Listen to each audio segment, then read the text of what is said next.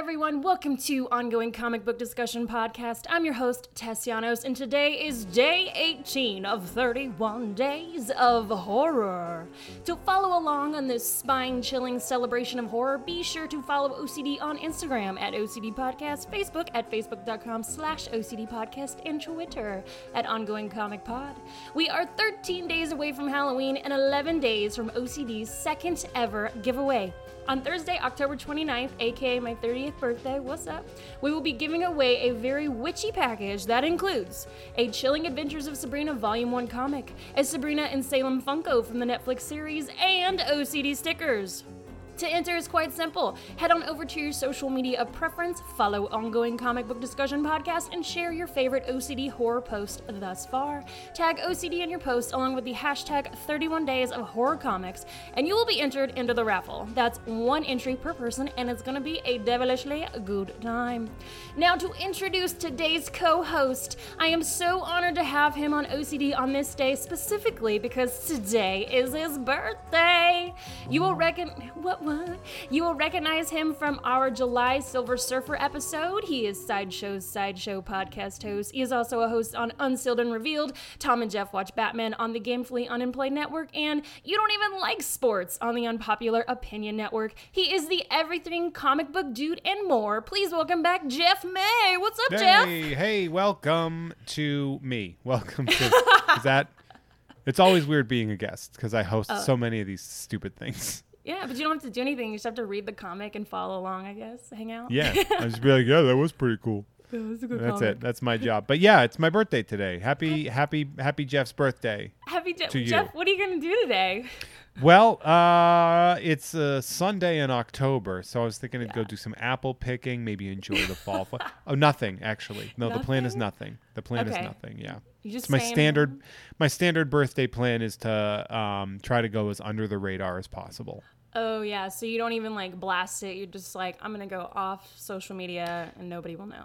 No, sometimes I'll do like I might do like a charity thing or something like. Oh, cool. But other than that, it's when someone like tells you like happy birthday, I'm always like, yeah, I did it. I made it. Like I always feel like I didn't earn it. It feels like an unearned congratulations or something. Like, oh, you did not kill yourself this year. You didn't die this year. Congrats. Yeah, and I'm like, hey, good for me. Good for Give me a toy. Like that. It just doesn't or seem. a comic, right? Yeah. Right. Yeah. So have you ever had like a Halloween birthday party? It's this is gonna sound like I'm a real bummer, but I'm not like a huge Halloween guy. Okay. I love autumn, and I'm from Massachusetts. Like I'm from where the shit happens. You know, it's beautiful there. Oh my god. But I just was never. I mean, I liked candy as a fat child. Let me tell you, free candy conceptually, out of control. Yeah. Huge fan. But no, I never really had themes that were of Halloween based. I was always kind of like, I don't know. I'm not crazy into Halloween, which is weird. Everybody hates. I'm a big Christmas guy. Okay. Like I love Christmas. Yeah. And so everybody, like, I guess that makes me lame. Like I'm in the wrong town because I live in LA, and like LA, everybody's just like, Halloween is Halloween all the time, and I'm like, I don't fucking care. But Christmas, man, I try to get like into it. Yeah, I mean, Christmas is awesome, but I mean, Halloween's my shit, man. So that's a bummer, but that's okay. We can still be friends. You can still be here on this episode. It's well, you're not kicking me off. No, I'm not. I can't. You're my 18th day, so I have no choice but to keep you. Yeah, it's like right in the middle. Yeah, I can't go anywhere.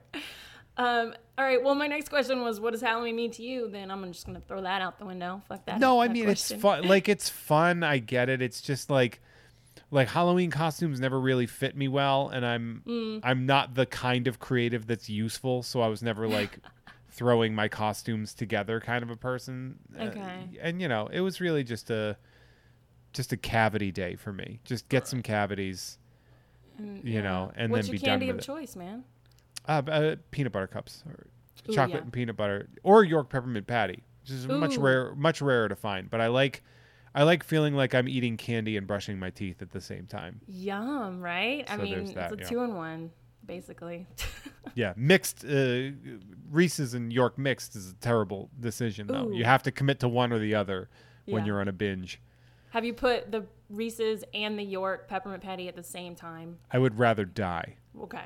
Wow. I would rather die than do that combination. That's like being like, have you ever had peanut butter flavored toothpaste? I'd be like, fuck you. Yeah. It's not happening. Yes. Well, all right, fine. But you did pick like a pretty horrific comic today. I did, but I picked something that's, I think, a little bit off the beaten path as far as horror goes. Yeah, I mean, usually the horror is like, ooh, spooky, haunted, vampires. But this one's like underworld, inside out bodies, and the living tree. It's a book that's super fucked up. And not that I expected it to be, which I think was really interesting. Mm-hmm. A book that I didn't enter with this. When did you get into this one? Because this one's 2011 comic. Yes. Do we want to say the name? I mean, people know the title of the show. Yeah.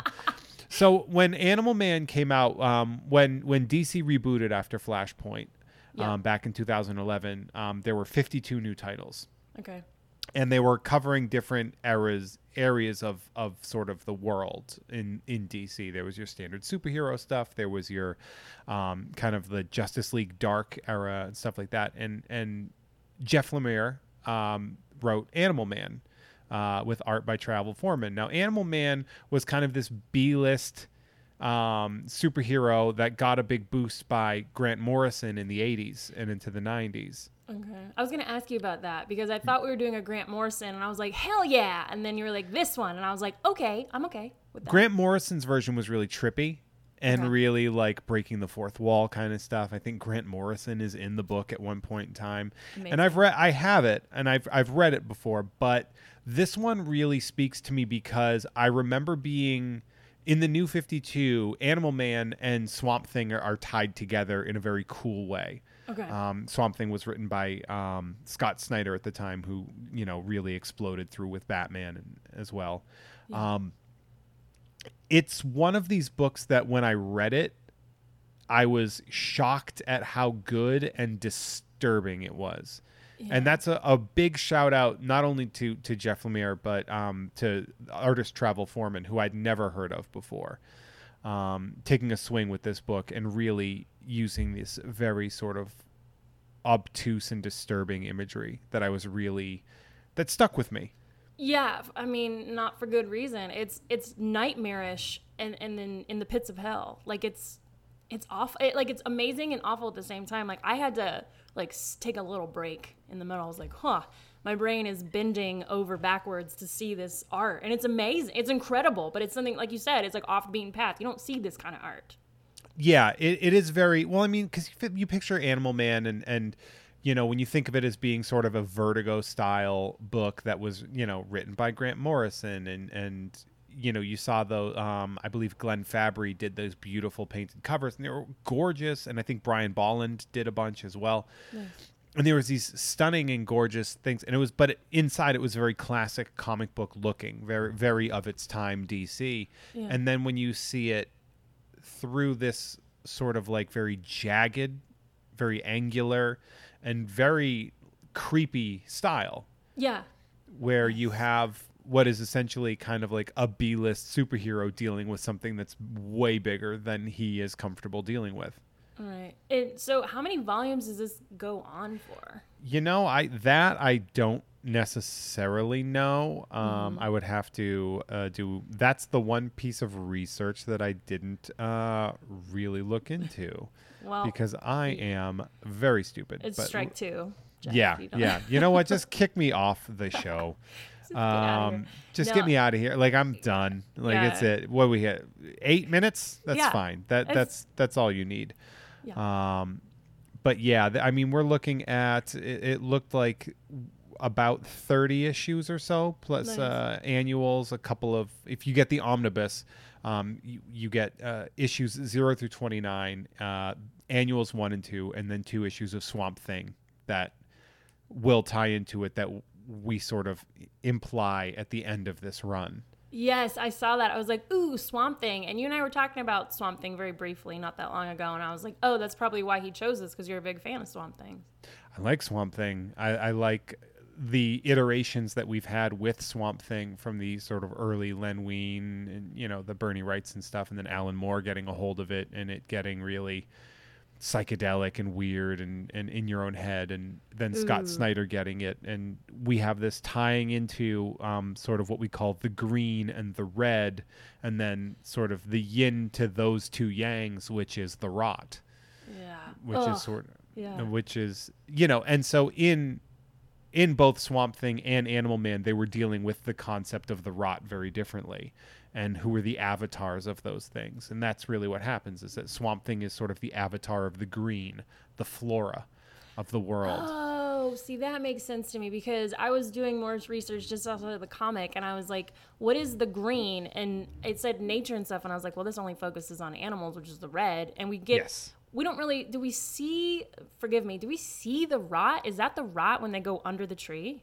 It's the rot is what infects and goes through towards them, and so you have the Warriors three. I think it's the Warriors 3, but that might be from 3. Thor. The Hunters 3, excuse me. No worries. That they are agents of the rot, and so you see the rot a lot in the Swamp Thing run as well. You know, so Swamp Thing is sort of the avatar of the flora, and we're sort of introduced to expect that Buddy, Animal Man, is going to be the avatar of the red, but he's not. Yeah. And we find out that twist. The big twist that we're going to get to sort of at the end of issue 1, I believe, is that it's actually his 4-year-old daughter.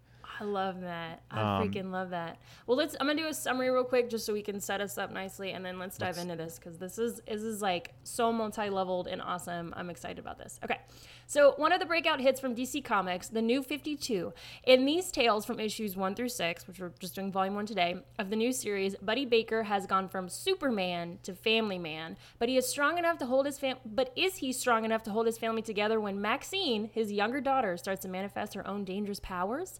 As these new abilities continue to terrify Bunny and his wife Ellen, things take a turn for the worst as Buddy and Maxine begin a journey into the heart of the Red. Don't miss the amazing series from writer Jeff Lemire, who did Sweet Tooth, and artist Travel Foreman, who did the Immortal Iron Fist. Woo! That's how I know Travel, was through Iron Fist, and that's a good run as well. By the way, Immortal Iron Fist. They started with David Aja. Or Aja, and then I'm guessing I didn't know that he was one of the artists on there. It like slipped my mind, which shame on me. Shame on like I have them. They're like right behind me, and I'm just like I didn't know that. Have you seen the Iron Fist series? Is that what that comic's based on? Man, let me tell you that first Iron Fist is rough. Okay. It is not particularly good. It's bad. Bad. Oh, it's bad. So it's not good. It's bad. Very good. Immortal Iron Fist is quite good. It was written in conjunction by Matt Fraction and Ed Brubaker. Okay. So they worked together, and it's quite good. And we sort of are introduced to the golden age era of Iron Fist as well, like the Iron Fists throughout history. It's really cool. Awesome. And I could do a whole episode on that too, but he's coming back already. Yes. But awesome. I will keep myself focused on Animal Man. Man. I will not tangentialize, even though I tend to do that. It's all good, man. I'll bring you back. I'll rope you in. Animal Man, got to bring back. So we start off and we kind of meet the family, and they're kind of around the kitchen, and the wife is she's upset at Buddy, her husband. He's trying to make this indie film, and he's not really making any money.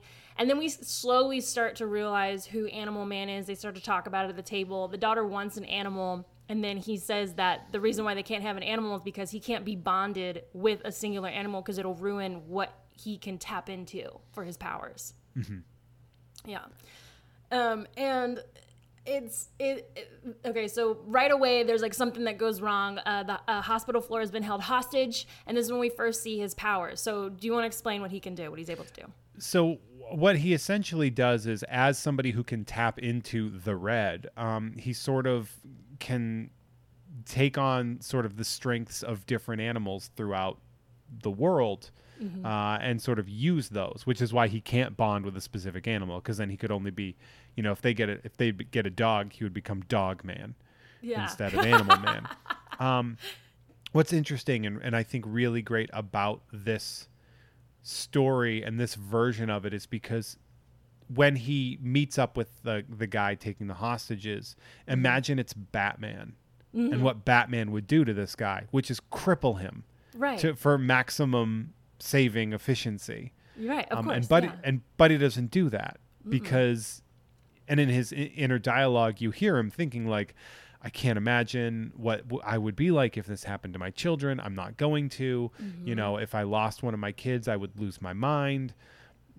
And just the amount of pity that he has for somebody who has taken hostages is a fascinating take on that. And it really shows you sort of the vibe of the character and his family.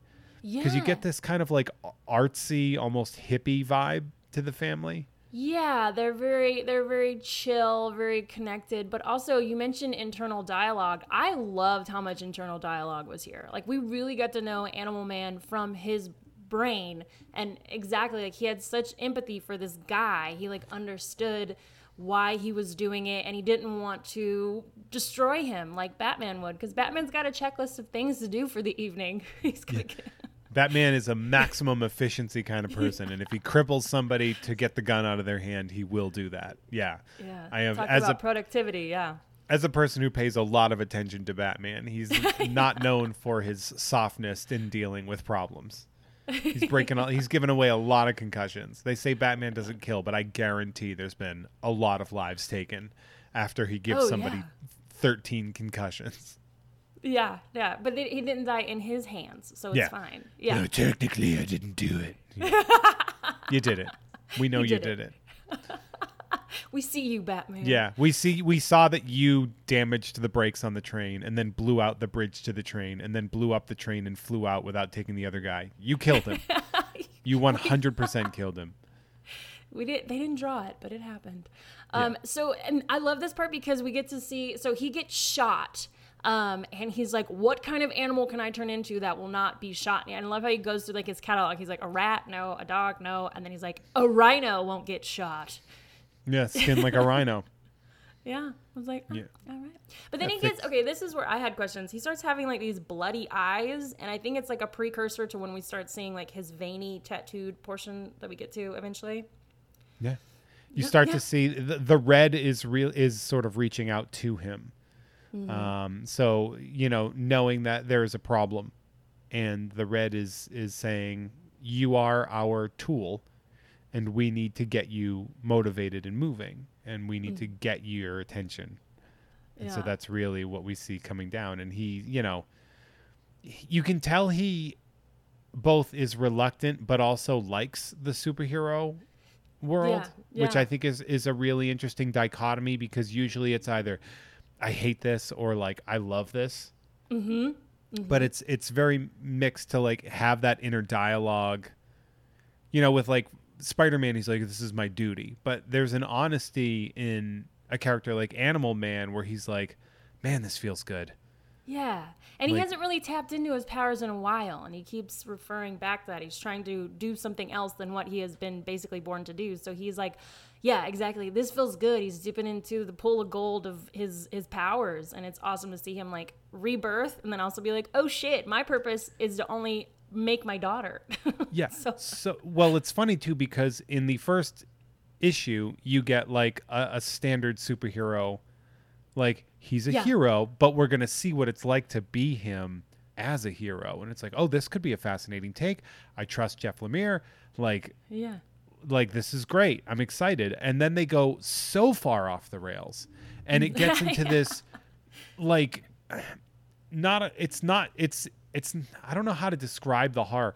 It's like body horror, and it's like boils and bloating and Cronenberg style of horror, but with a very, like, the writing in it is very sadistic in the way the agents of the Rot speak. Yes. And through their actions and the horrors that they do, like it's very disturbing. And you're expecting Animal Man, which is like this kind of goofy guy. Certainly has a history of upping the ante as far as the books that he's been in the past, but nothing like this. Yeah. You know, it used to be he'd be like, you know, oh, I, you know, learned from the dolphins. Yeah. You know, and now it's just like, oh, there are demons coming out and they're killing everybody.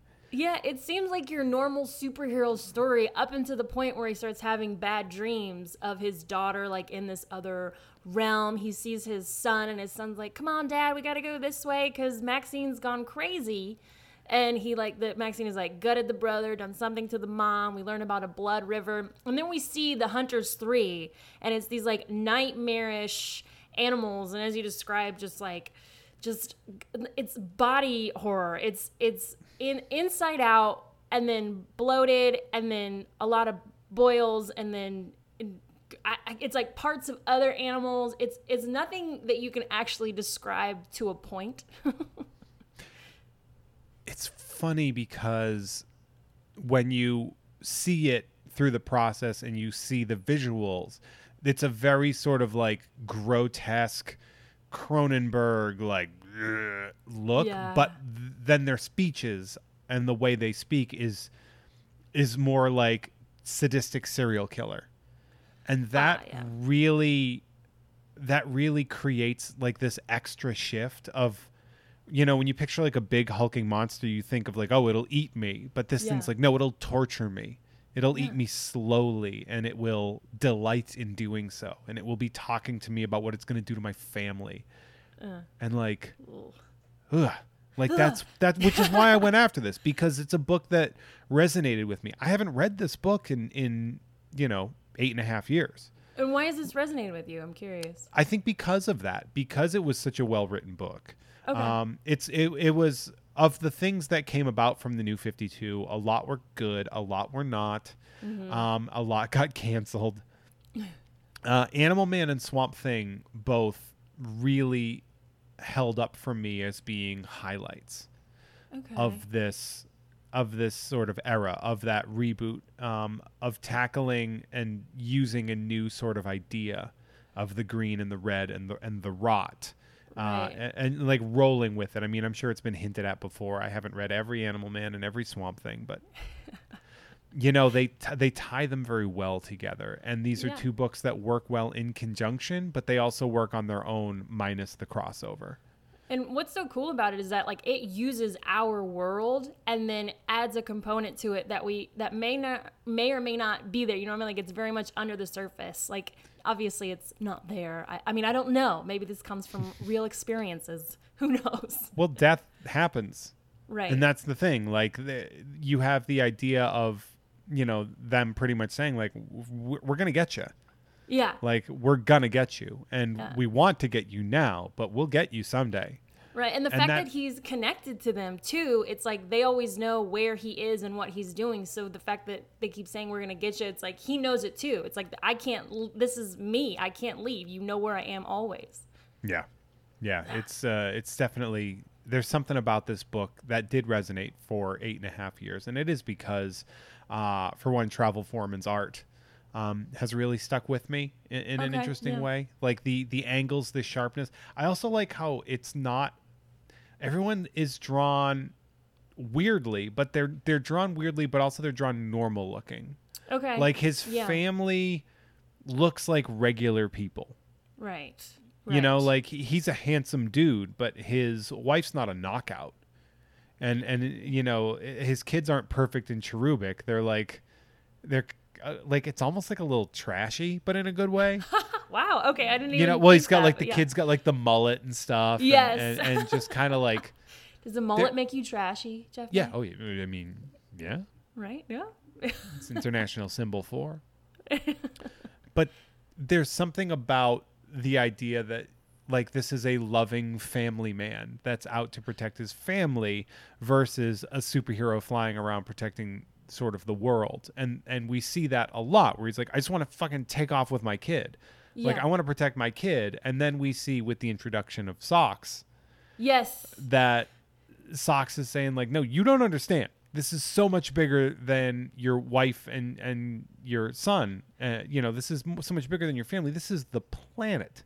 Right. And the cat comes in and he keeps like wanting to go do something like where his heart desires, which is saying like go save his family and be the family man that he is. But the cat's like, look, in the end, that won't matter. What matters is saving the world, basically. Yeah. It's a very Yoda vibe of like, you go save your friends and you're fucked. Like, you know, you're screwed if you go and save your friends. If you stay here and train, you have a chance of winning. And in that world, you see that sort of the cat. And for those that have not read, Socks is the physical manifestation of a previous agent of the Red, sort of, that they all sort of recollect into a tree, like a tree of life kind of a thing. Yeah. And he sacrifices himself and his immortality to help him. Yeah. Yeah. And like you speak of the old tree. The old tree is my favorite part where Maxine is trying to explain to her dad. So he has that weird dream and then he wakes up and he's got these veins all over him and his son Cliff is like, it looks cool, Dad. I love it. He looks like he's got tattoos going on. Yeah. But it's a map to this old tree that'll get them to save the sickness of the Red place, essentially. Yeah.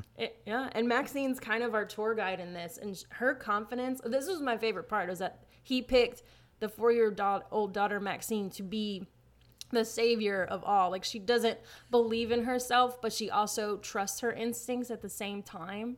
Yeah. She's like, but I'm a little girl. How could I save my dad right now? Yeah, but yet she has that sort of childish confidence as well, where she knows things, and she's like, "No, Daddy, like, come on, like we're safe." And it is very fun to see that aspect of her character. And when Buddy is faced with the tree and with the totems of the tree, and he's like, "You know, I'll do it. Like, let me be that." And they're like, "Your job was to sire the chosen one. You are not the chosen one. You are a weapon." Yeah. You know, you're a knight of the Red. You are not the royalty. Like, that's her. You made her. You did your job. Now you will protect her until she can do hers. But he still feels like he needs to be the dad, and like he doesn't let that up all the way till the end. He tries so hard to just like let go and let it happen. And then when there's that big fight scene between Buddy and, gosh, what the heck was he fighting? That big Cretan thing, probably one of the Hunters 3, I believe, at that point. When he gets all like hulky and like a giant ape. Yeah. Yeah, and he kind of looks like the guy from the Goonies, the monster Sloth. guy at the end. Sloth. Yeah. Thank you. Yeah, I think he's like aping up in there to be sort of like a savage fighting, and it's a brutal fight. Like it's drawn very interestingly, the way it's designed to make him look, and it's brutal and ugly, and it's not what you would expect. You would expect him to sort of trash this character, and it fucks him up real bad. Yeah, and I love that Maxine's like, leave my dad alone, and that's it. Just like, boom, gone away. I was like, dude. And then she realizes what powers that she has, and he does too, and that's when he starts to let off the gas a little bit. Yeah, he's like, Jesus. Yeah, fine. And then she heals his skin with her hands. She's like, oh, it's like clay. I'm a healer too. And then you start to, I was like, oh man, who is this Maxine girl? How much can she do? What other things can she do? And it made me more interested in her character than Animal Man, which this comic is named after, but it's more like Animal Man's daughter. Yeah. Well, I mean, that's, you know, it really is sort of the twist. The twist that you get with this is that Animal Man is about him having to, you know, in a way, it's an escort mission. You know, you know, we have to get you safe and protected. And then, but we also find out that she is, you know, she's fallible and she makes the mistakes and is fooled by the rot to take care. You know, she takes care of one of the Hunters 3 in the real world, in sort of the, what you would call like the terrestrial world. And it was a mistake. It was a mistake. And this is, and like you're mentioning, like it happens, for anybody who hasn't read this, like it's happening at the same time. So the rot is basically creating like a sickness to all of the living above and below. And the Hunters 3, they search for Buddy and his daughter, and they want to kill her. And so along the way, we've got like this zoo where these bloated hippos, and we've got the Hunters 3 that are taking, they're like the doomsmen of the apocalypse, essentially. They're just taking the skin, like jumping into bodies of people so that they can mystique their way through the world, kind of a thing. Yeah, and you can see that one of Buddy's sort of confidants is a San Diego police officer, and he's like, sets to protect the family, and it does not go well. One of the hunters takes him over real fast, takes his form, and it's like drawn super creepily. Oh like my gosh, yeah. Like it's upsettingly drawn. When we cut away from his face, or not cut away, but we see they're not like giving him attention. Nobody's looking at him, and his face turns to like bloat and weirdness and flies. You're like, oh, turn around. Yeah, he swells a bit, and then you can see like they never show him. I know it's sort of like there's an implication through the art that he's not blinking. Oh. Like that his like eyes are like really wide and open and circular and like kind of like pinhole pupils. Yeah. And it just gives this extra like super creepy vibe. The vibe, it kind of reminds me of that really creepy sidekick for the Joker in The Dark Knight Returns. Have you done The Dark Knight Returns yet? No, not yet. I'm surprised. That's one of the big ones. I'm surprised nobody brought it to you. Not yet. That's you like, could if you want. That's like Watchmen. I don't know. Watchmen's actually, it came out in August. Watchmen. Oh, yay. That's such a to-do. When I worked at a comic shop and we'd have people that never read comics and they're like, I would like a copy of Watchmen. And I'd be like, you're going to hate this. Yeah. Because you've never read a comic before. This will be your first and last comic. Yeah. That's being like, I've never swam before. I'm going to just jump into the middle of the sea. It's like, this isn't going to go well for anybody. Yeah. Here, read this instead. But The Dark Knight Returns came out around the same time, and there was like this very creepy kind of like pedophile vibe assistant to the Joker. And that's the same vibe that I got. Yeah. From this, really. And then we find out he kept him alive to eat, which he will then do. Yeah. He drags the detective guy and Cliff, the son, out to the forest to basically bring in Buddy and Maxine, hoping they'll just follow, which he does.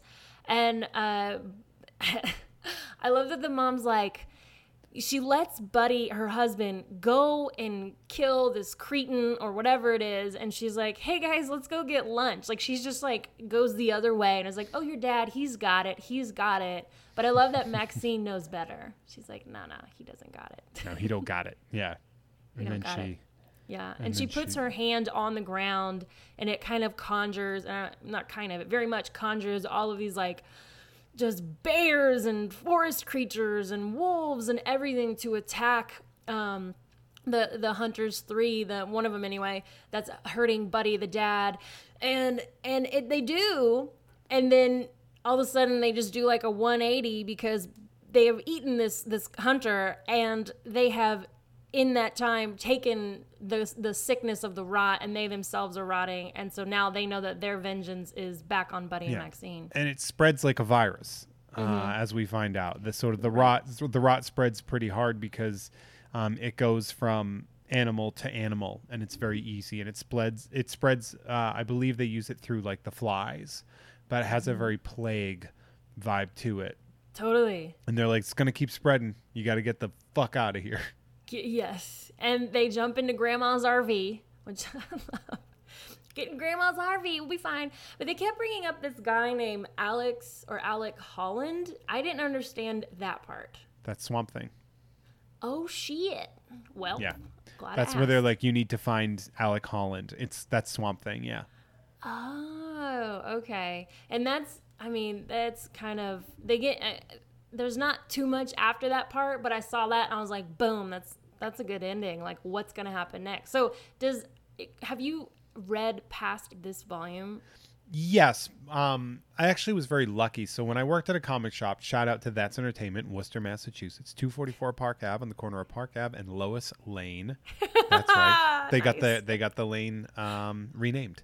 That's legally. amazing. So no, on the cross section of Park Ave and Lois Lane in Worcester, Massachusetts. So we had a rule for employees, which was we had a borrowing policy, which was that you could sign out books like a library. Okay. And you could read whatever. And that way amazing. it made you a better employee. You know, I mean, you had to read on your own time because you had to work normally, but right. And we would, you know, I read almost everything from the New 52 when it came out, and then decided what I wanted to continue with and what I didn't want to continue with. Yeah, that's how it's supposed to go. You're supposed to pick your faves. So did Swamp Thing, did he pop up in the next volume? Yeah, that's like it's like a whole thing, yeah. Whole thing. Because it's the green and the red versus the rot. Right. Because it's life. Ooh. That's all of life. It's flora and fauna. Yeah, I love the concept of this comic. I really did, like, especially for a horror comic, which right now at day 18 I feel very numb to any sort of body horror. My God, there's so much body horror in comics. I'm finding out. Yeah. Do you have the DC app? Yes. Okay, I would suggest reading Swamp Thing and Animal Man while you still can. Okay. Before the app disappears. I know, sad. Well, it's on HBO Max now, right? Well, not the comics. The comics. I mean, before or if it has already disappeared. No, I know. Knock on wood. I know, but I would try to consume it because it is wonderful, and Swamp Thing is like, I love Animal Man and I loved Swamp Thing, and I'm not like a huge fan of either, but I like, this is what really brought me in. Oh, a lot of comics I just read because I had to, because it's like the law, you know. Yeah. You know, when you're doing comic book stuff. Yeah, we're doing Swamp Thing later this month, actually. Which ones? 10 days. I think it's the Alan Moore one. Yeah, they're trippy.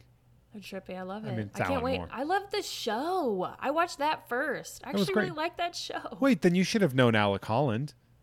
Well, so I was before OCD. It was like before, so it was before I held on to names like I do now. Yeah, I really did like that show. Yeah, I wish they didn't cancel it. I don't know why they canceled it. Maybe HBO can bring it back. Well, they canceled it because of the expense at where they were filming. Oh, boo. Come on. Well, it was, I think they took like $100 million bath on that show. What? Because of tax rebates that was their bad then. Yeah, it was a big problem. Like, someone got fired for that. Yeah, definitely. I mean, maybe not that much, but it was pretty intense. Damn, that sucks though. Like, that's so. I have feelings because I was like, wait, why did this get canceled? This is actually good. I'm into it, and I want to read the comic now. Yeah. And then it disappeared. Hopefully, they do it again, or they do a movie. Hopefully.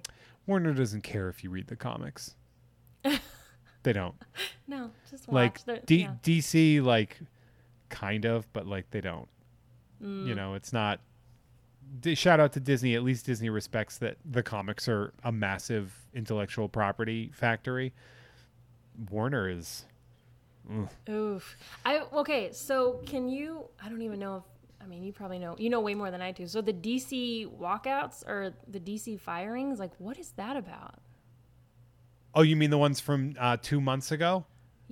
Yes, from 2 months ago. Yeah, that was so long ago. I have been so busy. I have not been able to read up on it. It was a big editorial purge and a lot of books getting put down because comics they're not making a lot of money. Like, comics are the least profitable things of comic stuff. They also shut down DC Direct, which is the company that makes like the Batman black and white statues, etc. They will keep connections to parties that have licenses. So, for example, Sideshow, that I work for, still has the license, so we can still make Harley Quinn and Batman statues and stuff like that. But DC Direct, which was producing sort of their own stuff, is also shuttered. So a lot of people lost their jobs, about 300 people. Damn. Yeah. That sucks. And like, okay, so are you more of a DC or a Marvel guy? I know that's probably a whole nother podcast, but I don't necessarily classify myself as one or the other, but I'd say historically I gravitated more towards Marvel as a kid. I always felt like Marvel took a lot more sort of risks artistically than DC did. I mean, granted, DC has some of the heaviest hitters and risky books of all time with Watchmen and The Dark Knight Returns. But I always felt like Marvel's art style, like DC had a very classic Silver Age, like by the books style, that Marvel sort of shuffled off a little faster to me. I think the characters living in the real world, you know, living in New York versus Gotham City or something like that. I don't know, I just, you know, plus, you know, merchandising, all things considered, other than sort of Batman shirts in 1989, like it wasn't as big, but like Spider-Man was still everywhere to me. Right. I see, like, I love Marvel for how, like, poppy and awesome and great the stories are, but I love DC for the characters because they're so gritty and real to me. Like, Animal Man here, like you're saying, like, it's a real family. It's like a, you know, he's got the family guy and the not so hot wife or whatever. Not that that matters, but, like. That's not what I meant. I wasn't saying that. I was just saying, like, normally when characters are drawn, they're like, this is the superhero. This is his supermodel wife. Oh, I understand what and you're like saying. they didn't design it in that way. That aesthetic wasn't what they were searching for. They looked like a family of artists. Yeah. It did, and that's the thing about this one is that they weren't like, it's not, you learn it's not about Animal Man. It is, and it's not even just about like his daughter. It's getting to know the Red and stuff like that, which I loved. Yeah. And also it's getting to know like this dude, you know, he, I'm blanking out for like my brain just sort of shifted out, but he's been married for a decade. Like you don't often get that in superheroes. A lot of times, you know, you write like your single superhero. I mean, they did a whole thing where they erased Spider-Man's wedding. You know, they undid the whole thing. They dissolved the marriage. Yeah, it was a big, brand new day. It was like a whole thing. It was like a big problem. A lot of people hated it. But the idea of like a single kind of swinging hero makes for a much more interesting character. But in reality, there's also something that's very interesting about a guy who's a devoted husband and partner for 10 years that has to balance the actions and activities of being a superhero with the responsibilities of being a father and husband.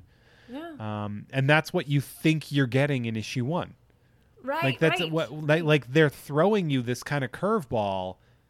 And that to me is what I think is so interesting, is that you're getting thrown this curveball like, oh, this is what it's going to be. It's going to be like a drama. It's going to be like an AMC drama with a superhero involved, which I was like all in. And then all of a sudden you find out that his daughter is reanimating dead animals. Yes. Oh, yes. We left out that part. I love that part.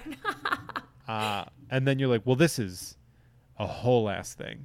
Yes. Oh man, I actually would like to look at the second volume because I am curious how they go, because he's Mr. Jeff Lemire. He leaves us off on quite a cliffhanger. It's just like, and we're in Grandma's RV. Hopefully we get to where we're getting, something about Swamp Thing and what happens next, you know, kind of thing. So yeah, well, there it is. Yeah. Thank you for introducing me to this comic. I'm glad you liked it. I really am, because you never know.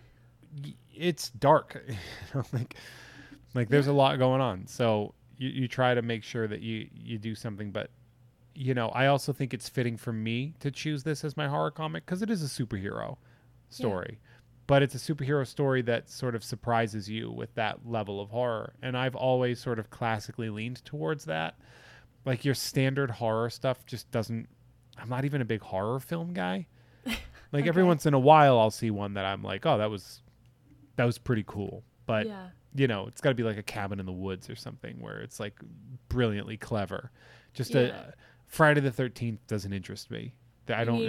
Mass murder doesn't interest you? Well, there's something about slasher movies where if they're not like, I never necessarily thought Friday the 13th movies were clever. I thought they were it was just like a creative murder, I guess, is kind of clever, but ultimately it's not that fascinating to me. Whereas, you know, things like science fiction and stuff appealed to me more because I think they dove deeper in. But when they mix, I really like that. I like Event Horizon, for example. So horror's never really been a thing that I've been really into. Like, I don't super enjoy it. There's some that Texas Chainsaw Massacre, you know, the first one. Like, I'll watch that, and then I've watched it like maybe twice, and I'm like, I think I'm good. Right. Like I'm fine with it. Yeah. I guess it just doesn't appeal to me. People get so mad at me for that.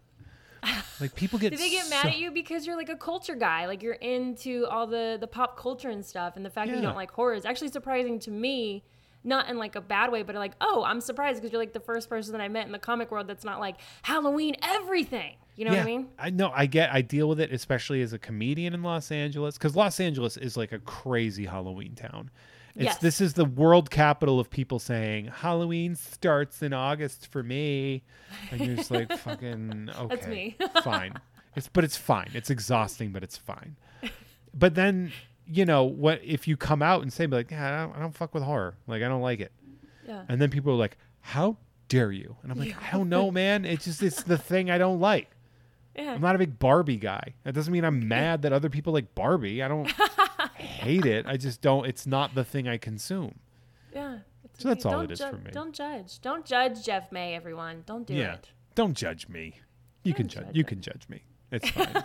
There's a lot of reasons to judge me. I'm garbage. Oh, well, I didn't say it out loud. You did. So yeah, I beat you to it. Right on. It's well, awesome. Thank you for joining me. This has been an awesome episode. Do you want to plug your shit, your awesome stuff that you're doing, man? I mean, you beat me to it, but yeah, I'll go for it. You can check out, because it's my birthday. Yes. Why don't you check out some of my shows? Tom and Jeff Watch Batman on Gamefully Unemployed. You can also check out You Don't Even Like Sports, which is a sports podcast for people that don't like sports, which is it's a really fascinating. It's a show I'm proud of all the shows I do, but like the ones that I really stick with, I stick with them for a reason. Yeah. We just did Tony Stewart. I hate NASCAR. And we did a NASCAR driver, and it was very fun to learn about something that you don't know about. Also, you can check out Sideshow with Jeff May. It is a nerdy interview podcast. If you're a comics person, I have lots of really cool comics celebrities that have come on, and I grill them about stuff, and it's a lot of fun. Also, you can check me out on all the live stuff I do with Sideshow, blah, blah, blah. tpublic.com/user/Jeff May. I don't know. Like, there's stuff. People figure it out. Find me on the internet. I'm easy to find. Yeah. I'll tag Easy him. name. Sideshow is one of my favorite podcasts because I learned so much about the comic world from that. And you asked like the best questions. I'm like, ooh, answer it. Do it. Thank you. Yeah, it's interesting because I have decided to enter with a boldness when I interview comics creators, good. Which is like, I like if I have a question that I want answered, I'm not afraid to ask a question that might be like weird or uncomfortable. Mm-hmm. So what the hell was that about? Like, it's fun. I get to, like there's an episode I did with Ron Mars, who is awesome. Ron Mars was a writer. He is a writer. He writes comics all the time, but he wrote Green Lantern during the Emerald Twilight saga, which is when Hal Jordan went crazy and killed a ton of people and created this other character. And if you've ever heard of the term fridging, which is putting women, because he wrote the scene where a character's girlfriend was stuffed in a fridge. Wow. And murdered. And it was like about how women are sort of brutally treated in comics in order to further a male agenda, a male's story. And, then I'm like, fuck it, man. I want to talk about this. Yeah. So it's like, it was an opportunity to really sort of address things that I've always wanted to know. Because these are people that I grew up reading a lot of the time. And so I'm like, I want to know this. So I'm going to ask all these questions. And I want to ask how you felt about this and what was the impetus for this decision. So it's really fun. It's cool because like they've been through probably 100 interviews in their careers, and then you're asking like the weird shit, and they're like, "Oh, this is interesting." Like, I was gonna ask the weird shit. Yeah. I like knowing what people are tired of.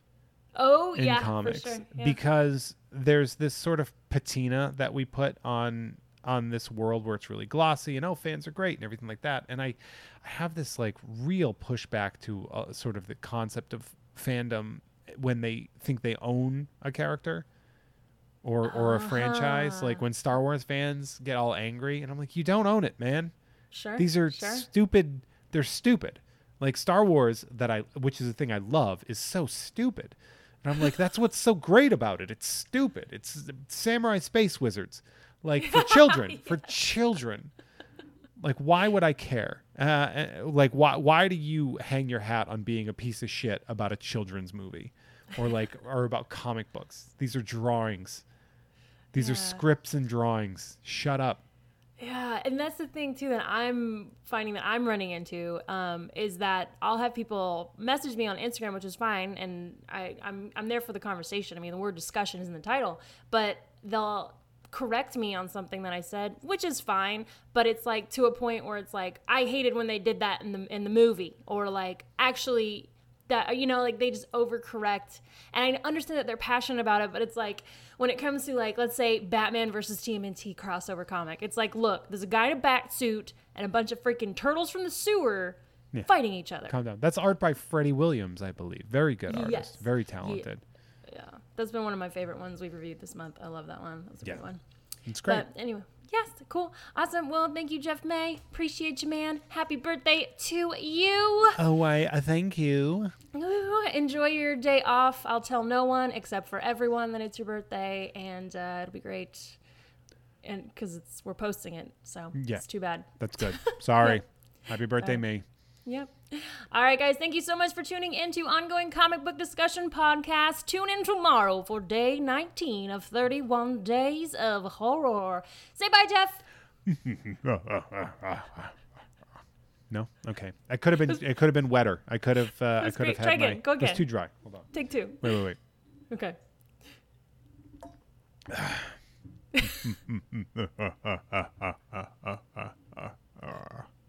How was that? Was that good? That was perfect. Well, then goodbye. Bye, guys. Thank you for tuning in to Ongoing Comic Book Discussion Podcast 31 Days of Horror. If you like what you're hearing, please follow OCD on any of your favorite podcatchers. Take it a step further and leave a 5-star Apple Podcast review. That really helps me out. Thank you. You can follow OCD on Instagram at OCD Podcast or Facebook.com/OCD Podcast. Tune in tomorrow as I review another horror Halloween comic.